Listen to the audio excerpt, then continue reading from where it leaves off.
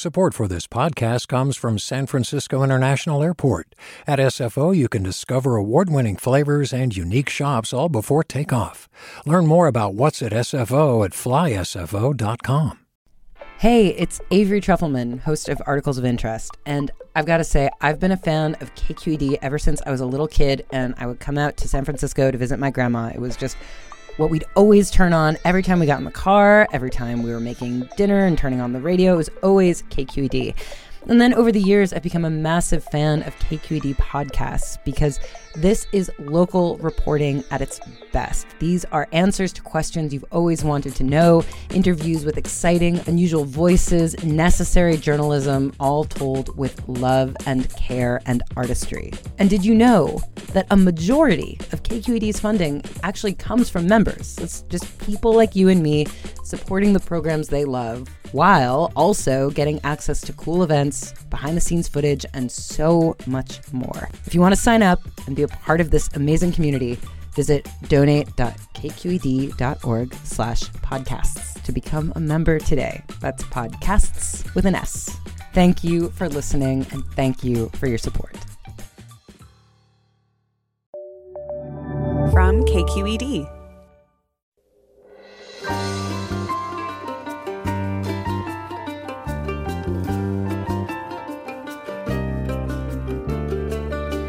I'm Alexis Madrigal. Welcome to Forum. Americans drove a lot less in 2020. The pandemic shelter-in-place orders and collapse of tourism for most of the year meant that we had fewer cars on the road for fewer miles.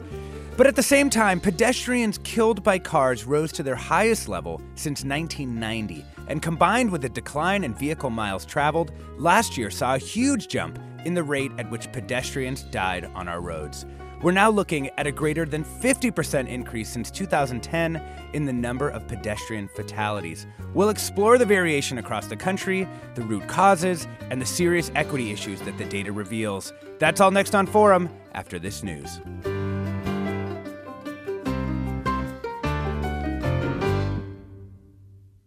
This is Forum. I'm Alexis Madrigal.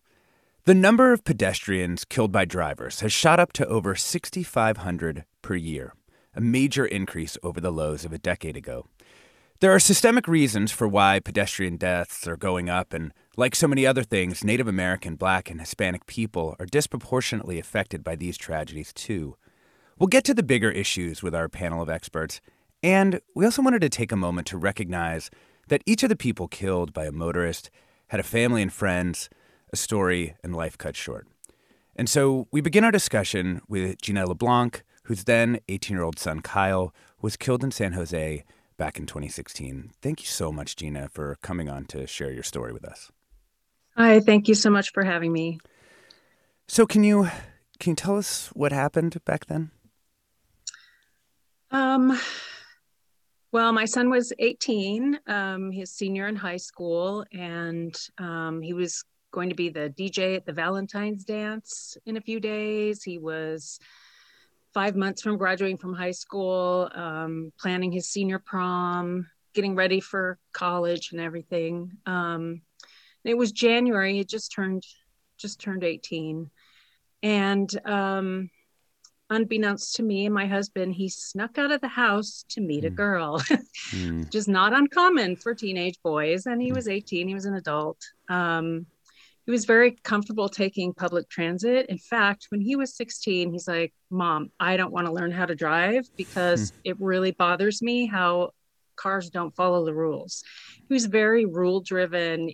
He was actually on the autism spectrum, high functioning autism, and just a really brilliant kid. But yeah, he didn't like how people didn't put on their blinkers. They were speeding. So he's like, "I'm not going to learn to drive." So he was taking public transit. And that night he took public transit in San Jose. And I was woken up in the middle of the night at 1:30 in the morning by the police telling me to check Kyle's room.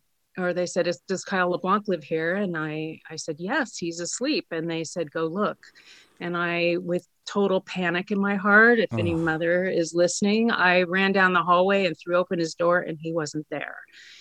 And I went back, and the police said, you need to get to the hospital right away, to Valley Medical Center in San Jose, where I happened to be a nurse for the previous 22 years. So we got to the hospital and we only had minutes with him. He had been hit by a tow truck trying to access the Kirtner Avenue light rail station. And we just had minutes with him, and he died in my arms in the hospital, just downstairs from the unit where I had worked at for 22 years. Gosh, Jean, I'm so sorry. How did your lives all change after that? Well, the shock is unbelievable. But Kyle is survived by a younger brother who was only 14 at the time. And I needed to be strong for him. He needed a mom. His brother had disappeared overnight, and I couldn't disappear. I couldn't crawl in a cave. So I had to be a mom. And I got up every day and I did what I needed to do for him. And he needed to know that I would be okay, and he would be okay, and our family would be okay. But inside, I was absolutely dying, and I would drop him off for school and just weep for hours, crawl into bed, and then go pick him up from school and try to be brave again. Everything changes. It's that whole before and after thing. Like before the crash, I was one person. After, completely different. I could not go back to the hospital. It was a career I loved. I loved taking care of premature babies. It's a fabulous neonatal intensive care unit there. I couldn't do it. It's life and death, and I just couldn't do it anymore.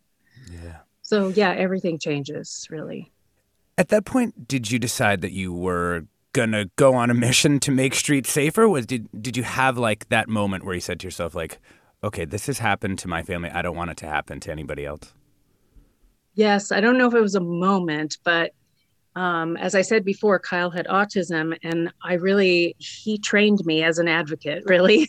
I had to advocate for him for his whole life in the school system, and to help him navigate his way.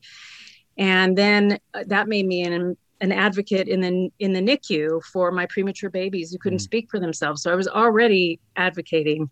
And then this happened. And when I think it was just out of just anger or total shock and disbelief that a really dangerous area exists in our city that still hasn't been fixed, by the way, 5 years, 9 months later. And people are dying there, and no one is doing anything about it because there's no political will and there's no funding, and people die. And they, like for Kyle, they just, swept up the glass and the blood and whatever, and fixed the lights on the overpass, which were out. And everyone went on about their merry way, and life went on for everybody else except for me. I just was compelled, yes, to speak up so that this didn't happen to another family, another person, another mother. So did you look at sort of where to try to intervene in this problem? Like, do you go, this happened in San Jose. It also happened in a particular neighborhood in San Jose. Did you go there? Do you try and go to the state level, to the national level? Like, where did you think you might have leverage to try and like fix some of these things? I didn't know if anything I would do would work, but I, by a chance meeting, met one of the founding members of Families for Safe Streets in New York City. I met her at a bereaved mothers retreat, and she opened my eyes to what the possibilities are for advocacy.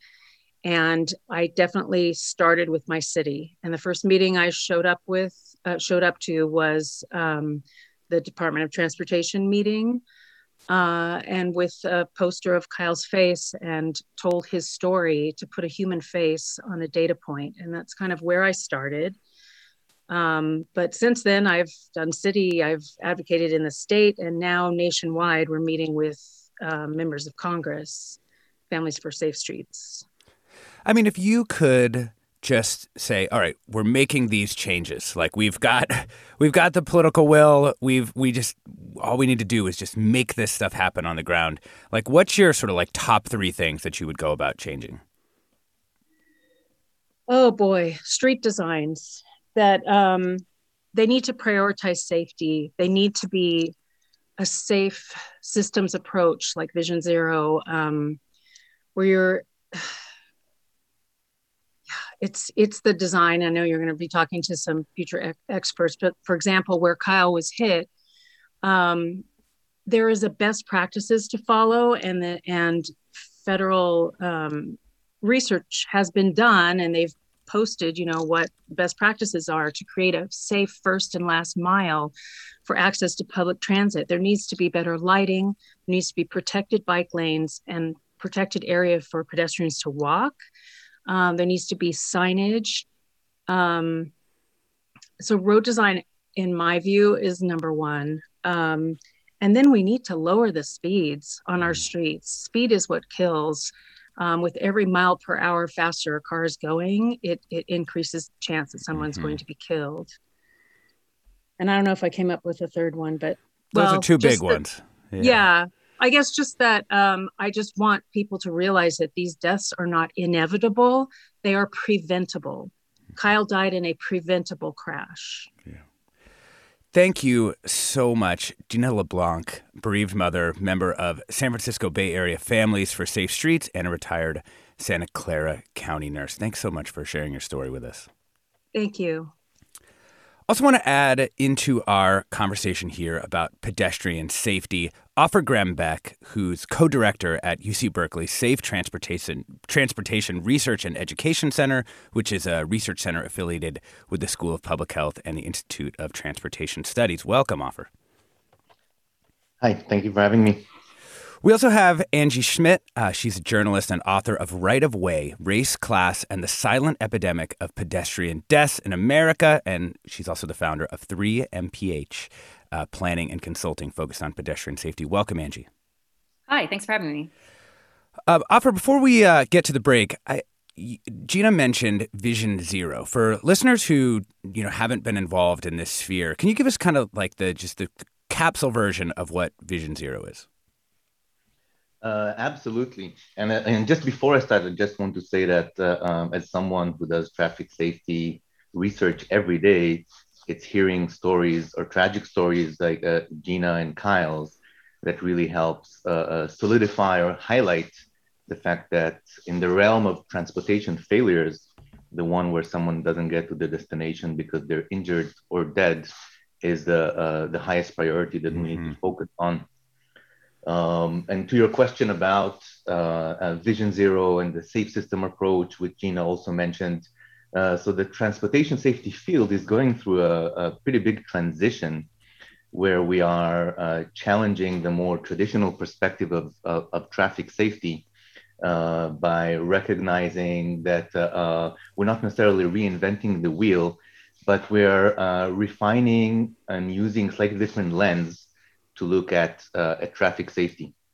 For example, if in traditional safety, the perspective is to prevent crashes, in a safe system approach or Vision Zero, we're focused much more on preventing deaths and serious injuries.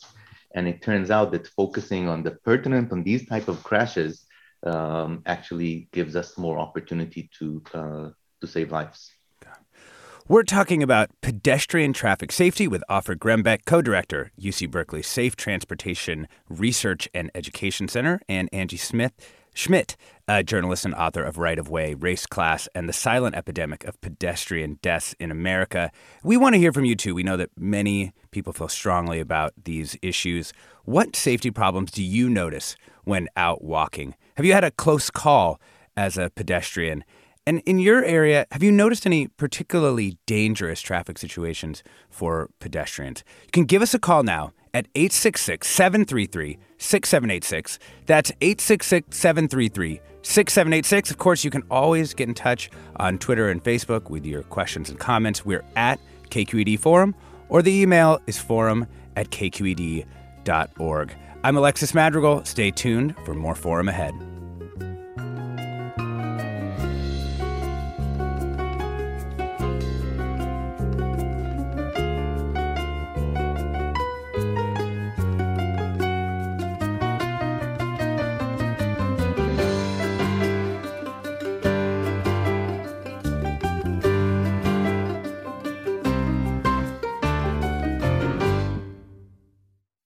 Support for Forum comes from San Francisco Opera. Set 10 years after a school shooting, the critically acclaimed opera Innocence takes us into a complex emotional journey where our understanding of innocence and guilt is constantly upended. Kaya Sariaho's ethereal score collapses the past into the present as a community of survivors grapple with how to move forward. Don't miss the highly anticipated American premiere of Innocence, June 1st through 21st. Learn more at sfopera.com. We've all got those parts of our house where the internet just won't go. Well, if you had wall-to-wall Wi-Fi from Xfinity, you could worry less about dead spots. Because with wall-to-wall Wi-Fi from Xfinity, you get fast speeds, reliable connection in every room, and power for all of your devices, even when everyone's online. That's wall-to-wall Wi-Fi only with Xfinity. Restrictions apply, not available in all areas. Actual speeds vary. Welcome back to Forum. I'm Alexis Madrigal. We're talking about traffic safety with Offer Grembeck, co-director at Berkeley Safe Transportation Research and Education Center, and Angie Schmidt, a journalist and author of Right of Way, Race, Class, and the Silent Epidemic of Pedestrian Deaths in America. Angie, I wanted to talk to you about the rise in pedestrian deaths, people killed by cars, over the last decade. What do we know about what's different now relative to 2009 or 2010 when we saw really the low for this kind of fatality? Well, one of the biggest issues seems to be there's been a big shift in the kind of vehicles Americans drive.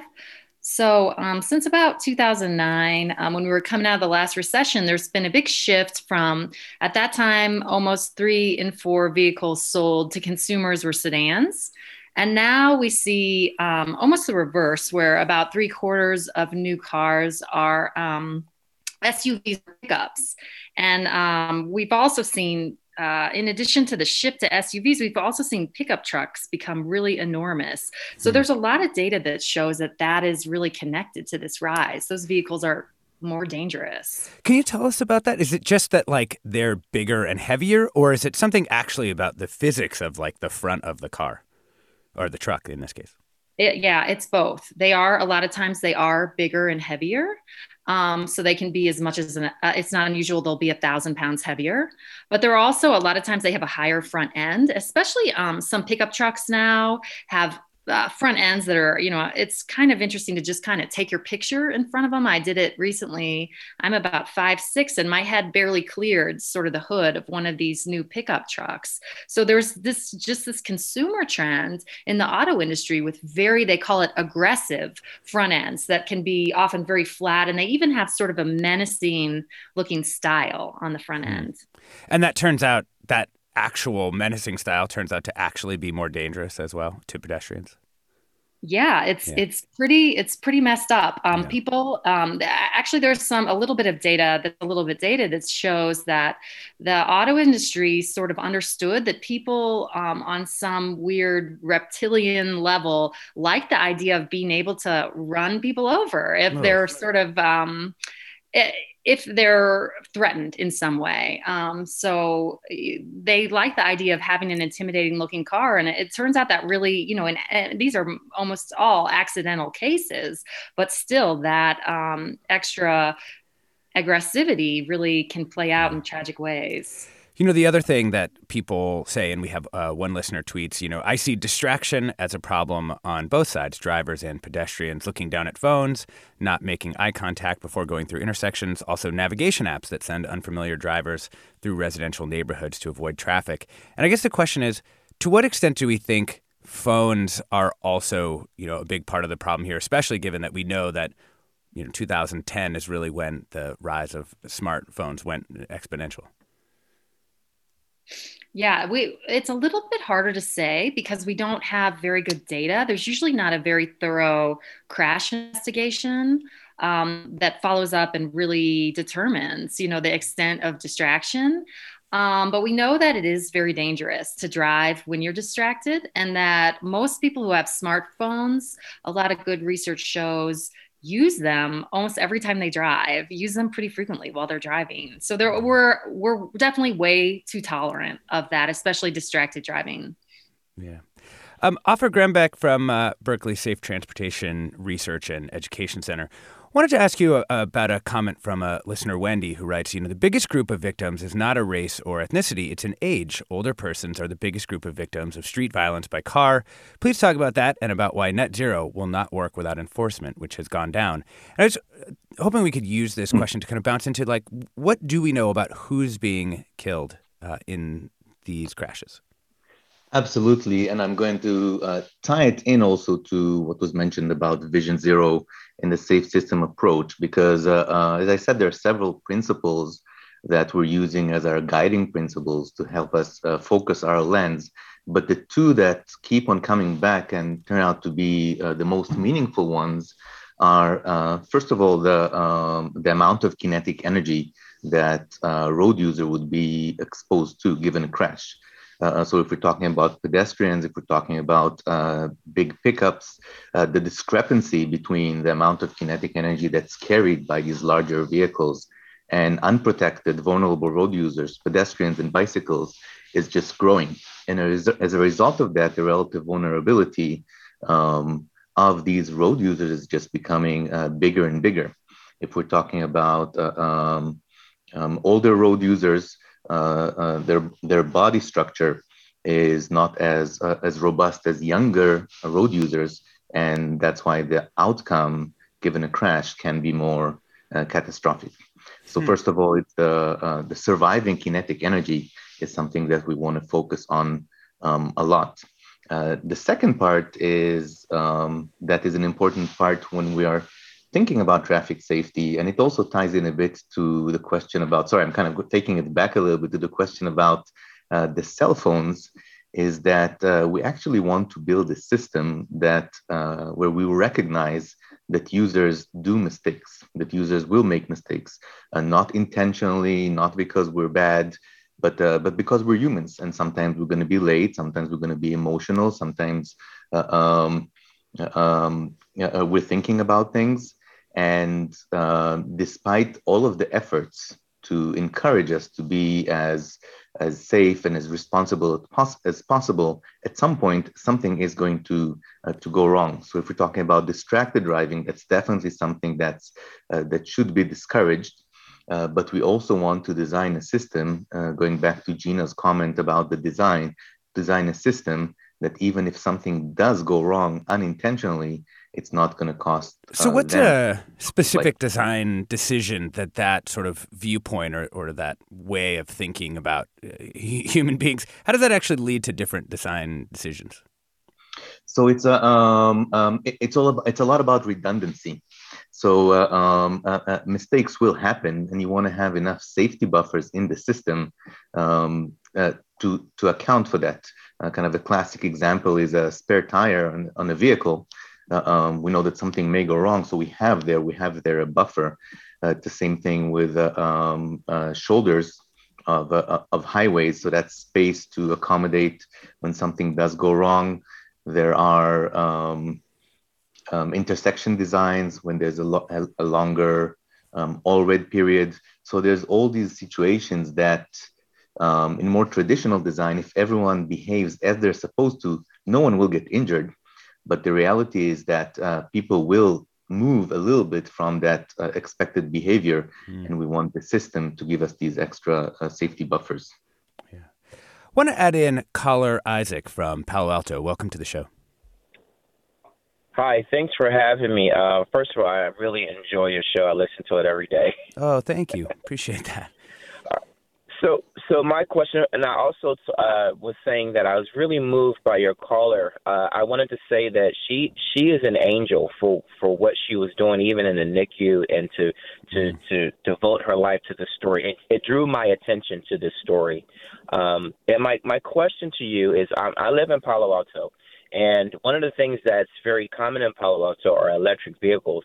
One of the things that I noticed is that electric vehicles, they're very quiet in their approach. And a lot of times I've seen, this is a very bicycle-driven community, and I've seen a lot of near accidents. And it seems that coupled with distracted driving, if you don't even hear the car coming, I've seen so many near crashes. So I was wondering if that's something that is considered.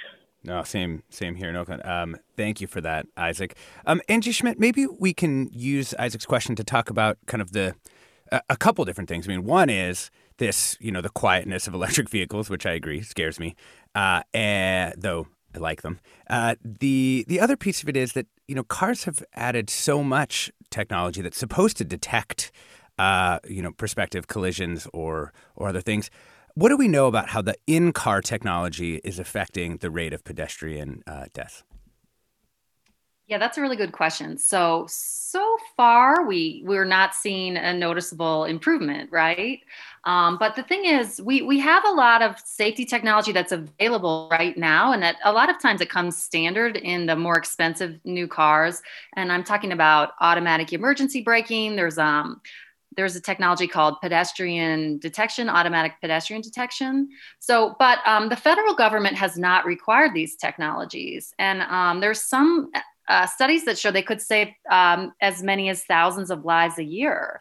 Some people say that if we just required all the existing available safety technology in cars, we could save as many as 10,000 lives a year. So there's really sort of tremendous opportunity there. And there just hasn't been very much awareness of it. There's not very much political action on behalf of it. So even something like automatic emergency braking, which is becoming standard in especially luxury cars, the federal government has made no move to require it.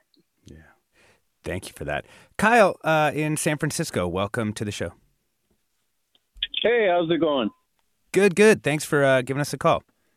Hey, so I've been a bike messenger here in San Francisco for about 7 years, and I'd say the problem is pretty much everybody is distracted. Everybody's always looking down at their phone.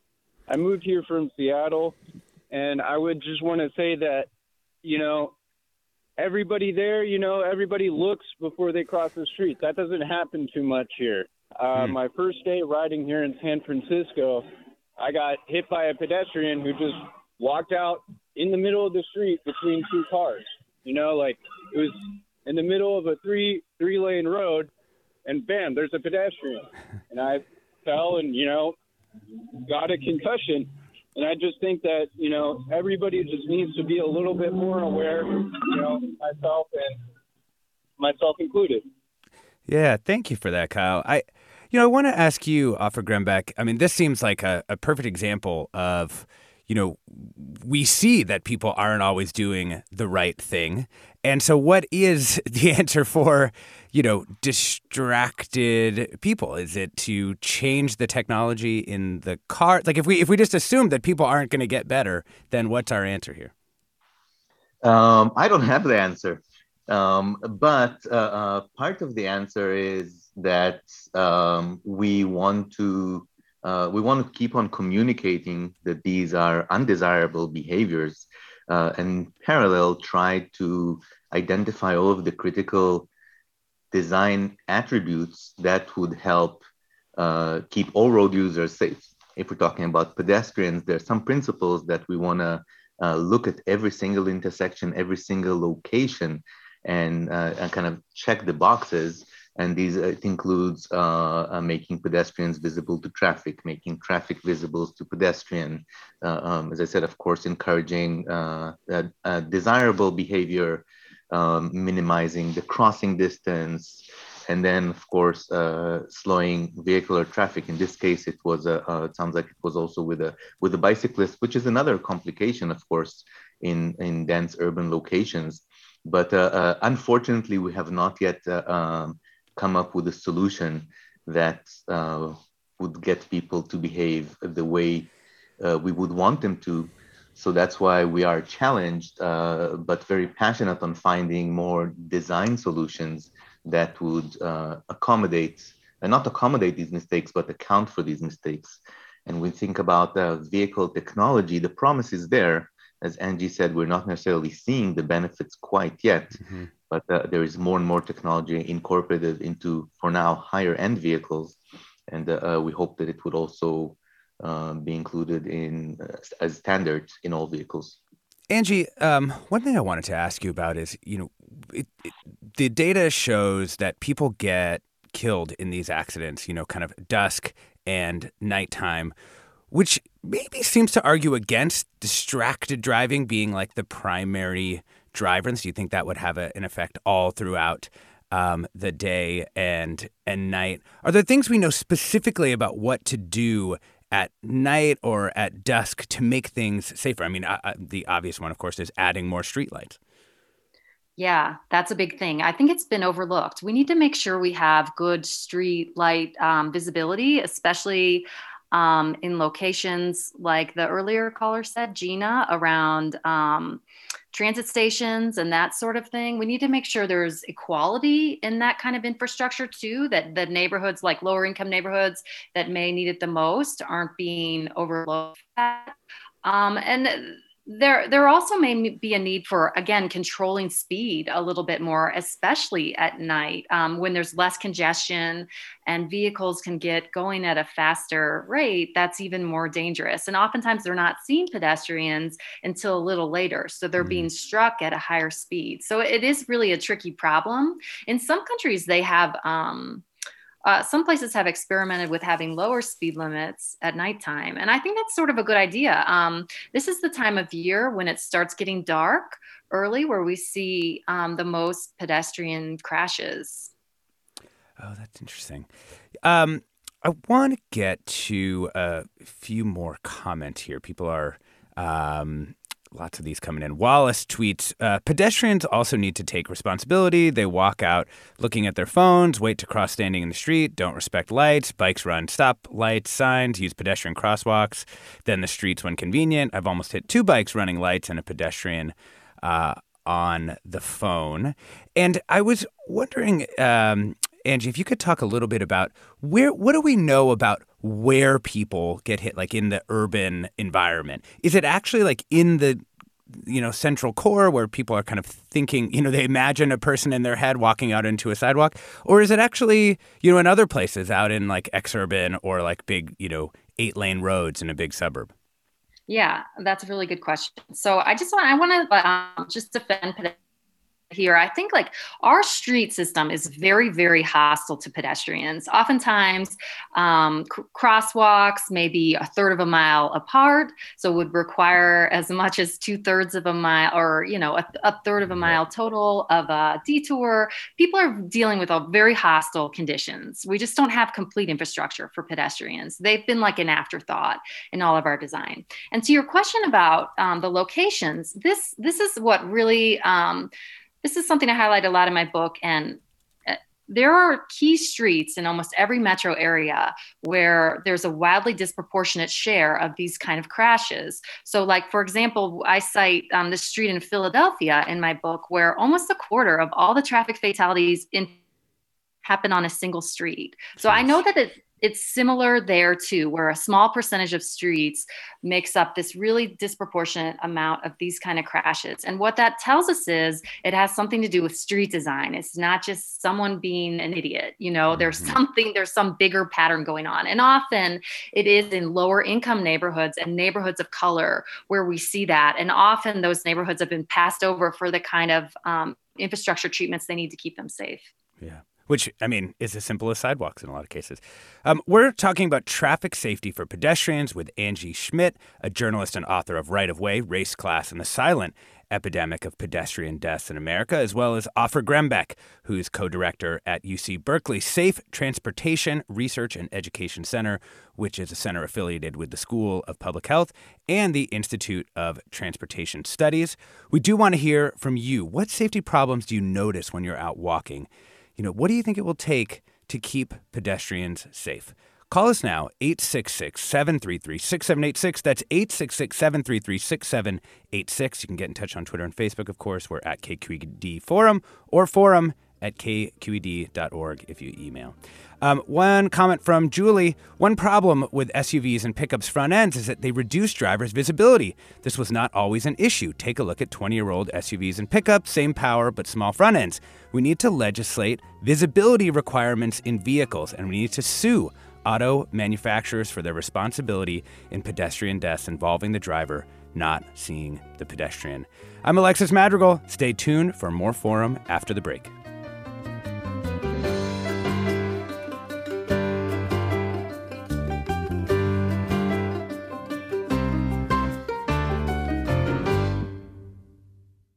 Support for Forum comes from San Francisco Opera. Set 10 years after a school shooting, the critically acclaimed opera Innocence takes us into a complex emotional journey where our understanding of innocence and guilt is constantly upended. Kaya Sariaho's ethereal score collapses the past into the present as a community of survivors grapple with how to move forward. Don't miss the highly anticipated American premiere of Innocence, June 1st through 21st. Learn more at sfopera.com. We've all got those parts of our house where the internet just won't go. Well, if you had wall-to-wall Wi-Fi from Xfinity, you could worry less about dead spots. Because with wall-to-wall Wi-Fi from Xfinity, you get fast speeds, reliable connection in every room, and power for all of your devices, even when everyone's online. That's wall-to-wall Wi-Fi only with Xfinity. Restrictions apply, not available in all areas. Actual speeds vary. Welcome back to Forum. I'm Alexis Madrigal. We're talking about traffic safety for pedestrians with Ofer Grembeck, co-director at Berkeley Safe Transportation Research and Education Center, and Angie Schmidt, author and journalist who wrote the book Right of Way. Want to bring in Peter from San Francisco into the discussion. Peter, welcome to the show. Yes, thank you. First of all, I don't recall hearing about Vision Zero, but as I recall reading, Vision Zero in San Francisco was a complete and total flop. And I don't know that there's been an analysis that I have seen or that perhaps you'd want to discuss. I'm very concerned about what the author has talked about with regard to planning. For example, the Muni's mania for speed, as an example on Van Ness Avenue, they removed a bunch of stops and they're changing the whole design of the street to make for faster buses. Well, faster means more serious results from so-called collisions with pedestrians, and at the same time, it throws people into having to walk further, crossing more streets, along more busy streets, and so on.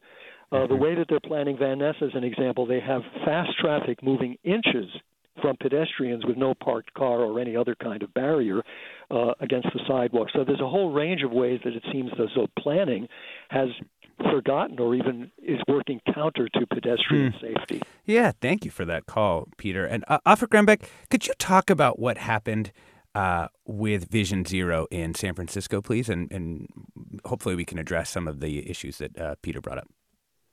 Absolutely. And the Vision Zero efforts or safe system efforts, these are very similar approaches that, as I said, prioritize design.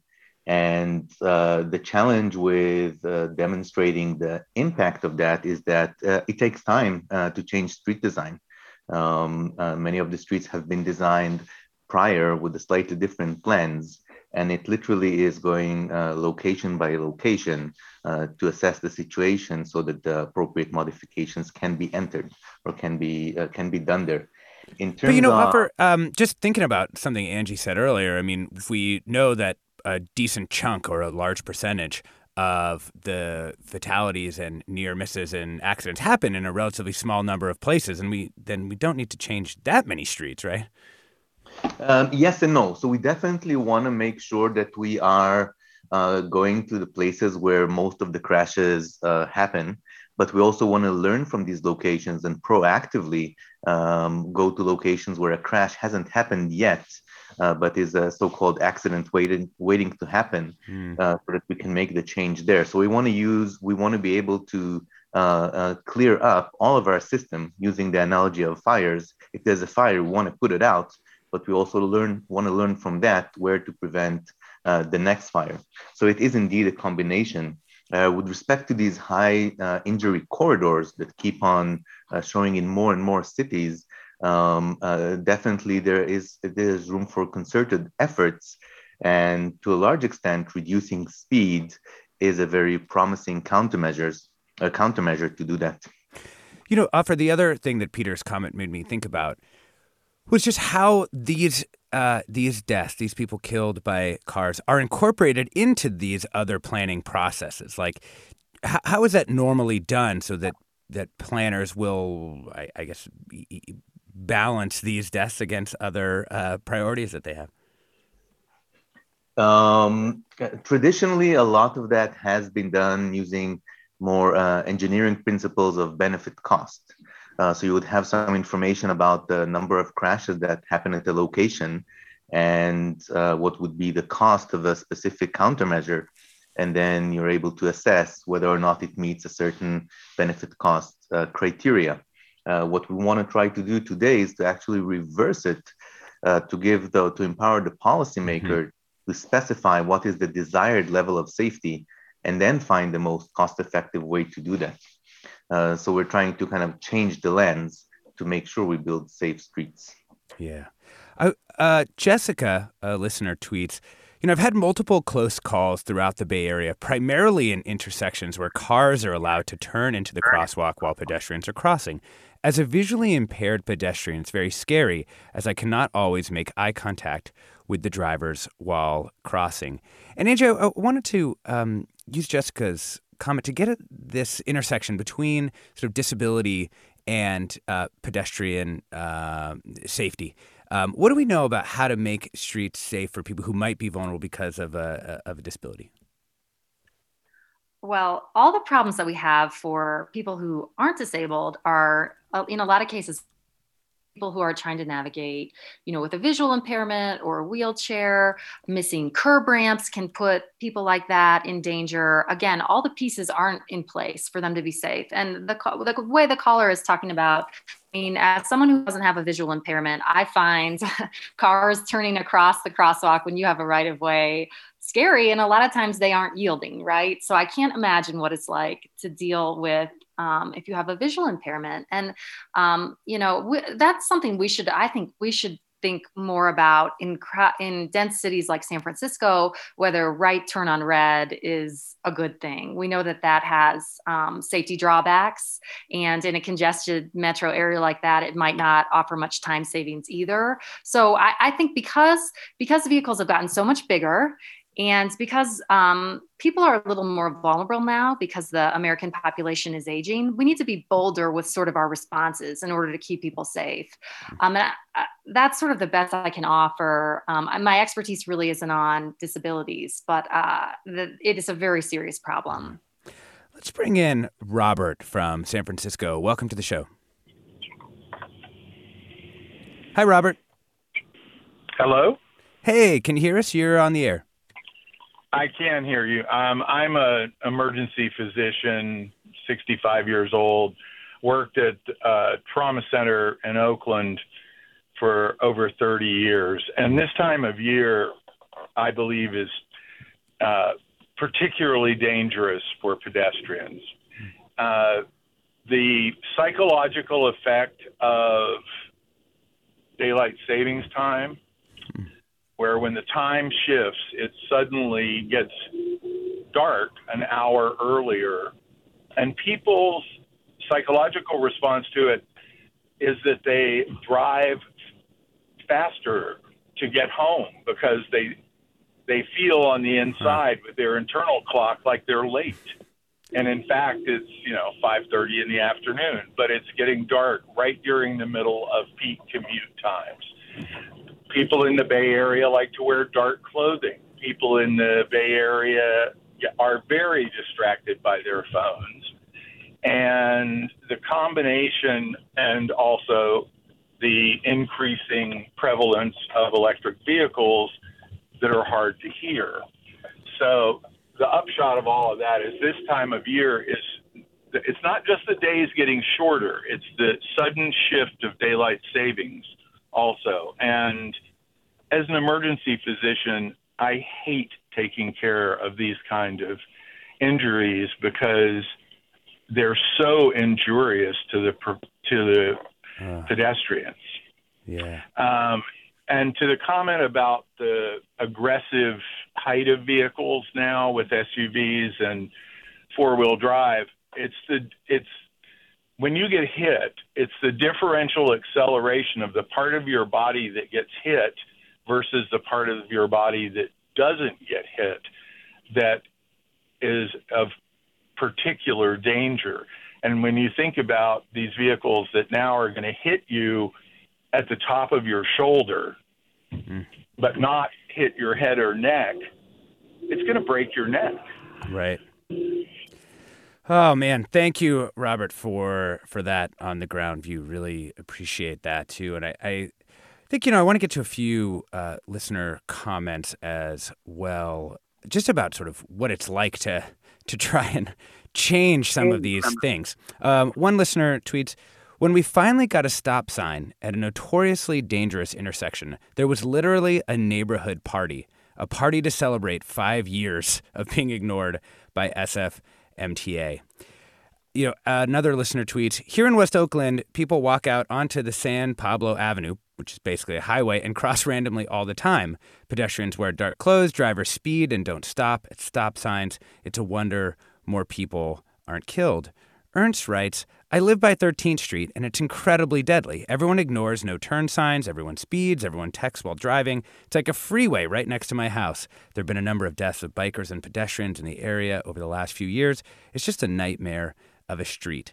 And offer, just kind of combining a bunch of these comments, it seems like people in their neighborhoods, I mean, I can think about particular intersections here, like one on Ashby, which ones are dangerous if you live in the area. And it feels like, do planners really have a way or a formalized way of tapping that neighborhood knowledge? And do they even want it? The answer is absolutely yes. In terms of really want it. And the answer is not quite there in terms of having the option to tap into this knowledge. It's been considered for a while a huge asset, recognizing the communities actually know what type of facilities are the problematic ones. And as researchers and as some practitioners, it's really a challenge for us to tap into that information. There have been efforts at our center. We started a website called Street Story, where community members can contribute information about what they observe. And there are many other efforts nationwide, but we're still not quite at the point that we're able to process that data, verify its accuracy, and fuse that with our more traditional crash reporting data. But so this is a huge opportunity, and we're constantly trying to figure out ways of how to tap into the community's knowledge, because that would, again, allow us to do things proactively. Because today you need for someone to be injured or dead to know that there's a problem from an engineering perspective. But then people of the neighborhood will be able to say, "Oh, we've known this was a problem for months." So we haven't quite found ways to incorporate that into our existing models. Ellen from Santa Rosa, welcome to the show. Ooh. Hi, Ellen. Hello? Hi, Ellen. Hi. I just wanted to mention an increasing problem in downtown Santa Rosa, where I live, is what sounds like drag racing. There's this whole sort of subculture, it sounds like, toxic masculinity on crack out there, and just like really loud, really, really fast racing around. And it seems to get worse every week. Interesting. And I live downtown and I hear it all the time, and it just is very frightening. Yeah. Thank you for that, Ellen. Angie Schmidt, I was curious from your perspective, if we know, do most pedestrian fatalities occur sort of in the normal course of business, or do we also have specific situations in which people are extremely, likely to be injured that lead to big changes in the numbers, like, for example, this kind of drag racing or other types of, kind of coordinated car activity? So more, I do hear about these cases a lot. Where there is, and there's some a lot of anecdotal evidence that it's gotten worse in the past year. A lot of reckless driving, and I do think the caller's comment about toxic masculinity is really right. I think especially young men tend to be the most dangerous drivers, are killed at very high rates, and they're fed a lot of messages that are very harmful from pop culture, from movies that sort of glorify dangerous driving, and people really. Innocent people really pay a high price for that. So I don't know if there is an easy solution, but we have to do a better job with the messages towards those folks, I think. Yeah. Yeah. Want to bring in one last call, also from Santa Rosa. Henry, welcome to the show. Yeah, hi. I just wanted to ask how much of our public space has been turned over to automobiles? Yeah, it's a really good question. Offer Grembeck, do you know? I mean, I think this is something that comes up a lot. You know, I'm a frequent cyclist, and it comes up a lot in the biking community. Obviously, pedestrians have a lot of the same issues. And the basic question is, why do cars get so much of the space in our cities? So that's a historical reason that involves kind of more designing for vehicles, because at the time it seemed like or the focus of maybe I'll back up a little bit. So the primary goal of the transportation system is to provide mobility. And as we're evolving, as we're going through the decades, we're recognizing more and more challenges that we need to account for and consider them maybe constraints to the system. When the system was developed, many of these constraints were not top of mind. And that, of course, includes sustainability and safety and equity. And as we're growing as a community, we have to make sure it's more aligned with our moral values. So the short answer is that this was designed with a slightly different set of constraints. And now we're realizing that we need to modify that. Yeah. So it's more of a historical challenge that is hard to change. Well, Offer, as I understand it, you know, California sort of has middling performance in terms of pedestrian safety. Is there a state or a country that's particularly good at keeping pedestrians safe? Absolutely. Many of the Scandinavian countries have dedicated a lot of efforts and resources to rebuild both their urban and their rural environment using Vision Zero principles. They've been doing it for almost 3 decades, and the results are definitely showing. And what about somewhere here in the United States? New York City has done a lot of changes.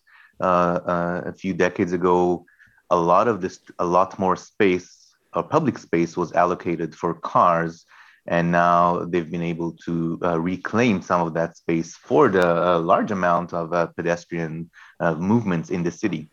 So that's one example. And in San Francisco and many other cities in California, they are slowly trying to move in that direction. And the topic of transit is closely related to that, because we know it's a more sustainable mode. We know that it's a safer mode when you're on the bus, but sometimes it's easy to forget that the access to transit is a commonly overlooked part. So transit is talked about as safe, but if you don't have safe access to the actual station, and that is something that is more common in communities of concern, then it's no longer a safe mode when you're talking about your door-to-door experience. Yeah. Angie Schmidt, if you had a magic wand and you could just make one change to the transportation system to make pedestrians safer, what would you do? You know what? I don't think there is a really simple answer like that. I think that the point that was made earlier about how local residents in neighborhoods know what's best, I think what we need is a lot of small details done right. So, and that it needs to really be guided by hyper-local sort of voices. But complete sidewalks would be, I guess. That would be good, yeah. Complete sidewalks would be a good start. And we just passed a speeding bill here, just in our last minute. I wanted to get your take, Angie. Have those bills been effective in other places? Do we know? So I'm not familiar with the bill exactly, but I know there's a number of cities like Boston and Portland that have lowered their default speed limit in recent years. And we know that there's a lot of data that supports that it does reduce actual speed. Oh, so that does seem to be effective. Yeah. We've been talking about traffic safety for pedestrians with Angie Schmidt, a journalist and author of Right of Way, Race, Class, and the Silent Epidemic of Pedestrian Deaths in America, as well as Offer Grembeck, who's co-director at UC Berkeley's Safe Transportation Research and Education Center. I'm Alexis Madrigal. We spoke earlier with Gina LeBlanc. Thank you for that. Stay tuned for another hour of Forum Ahead with host Mina Kim.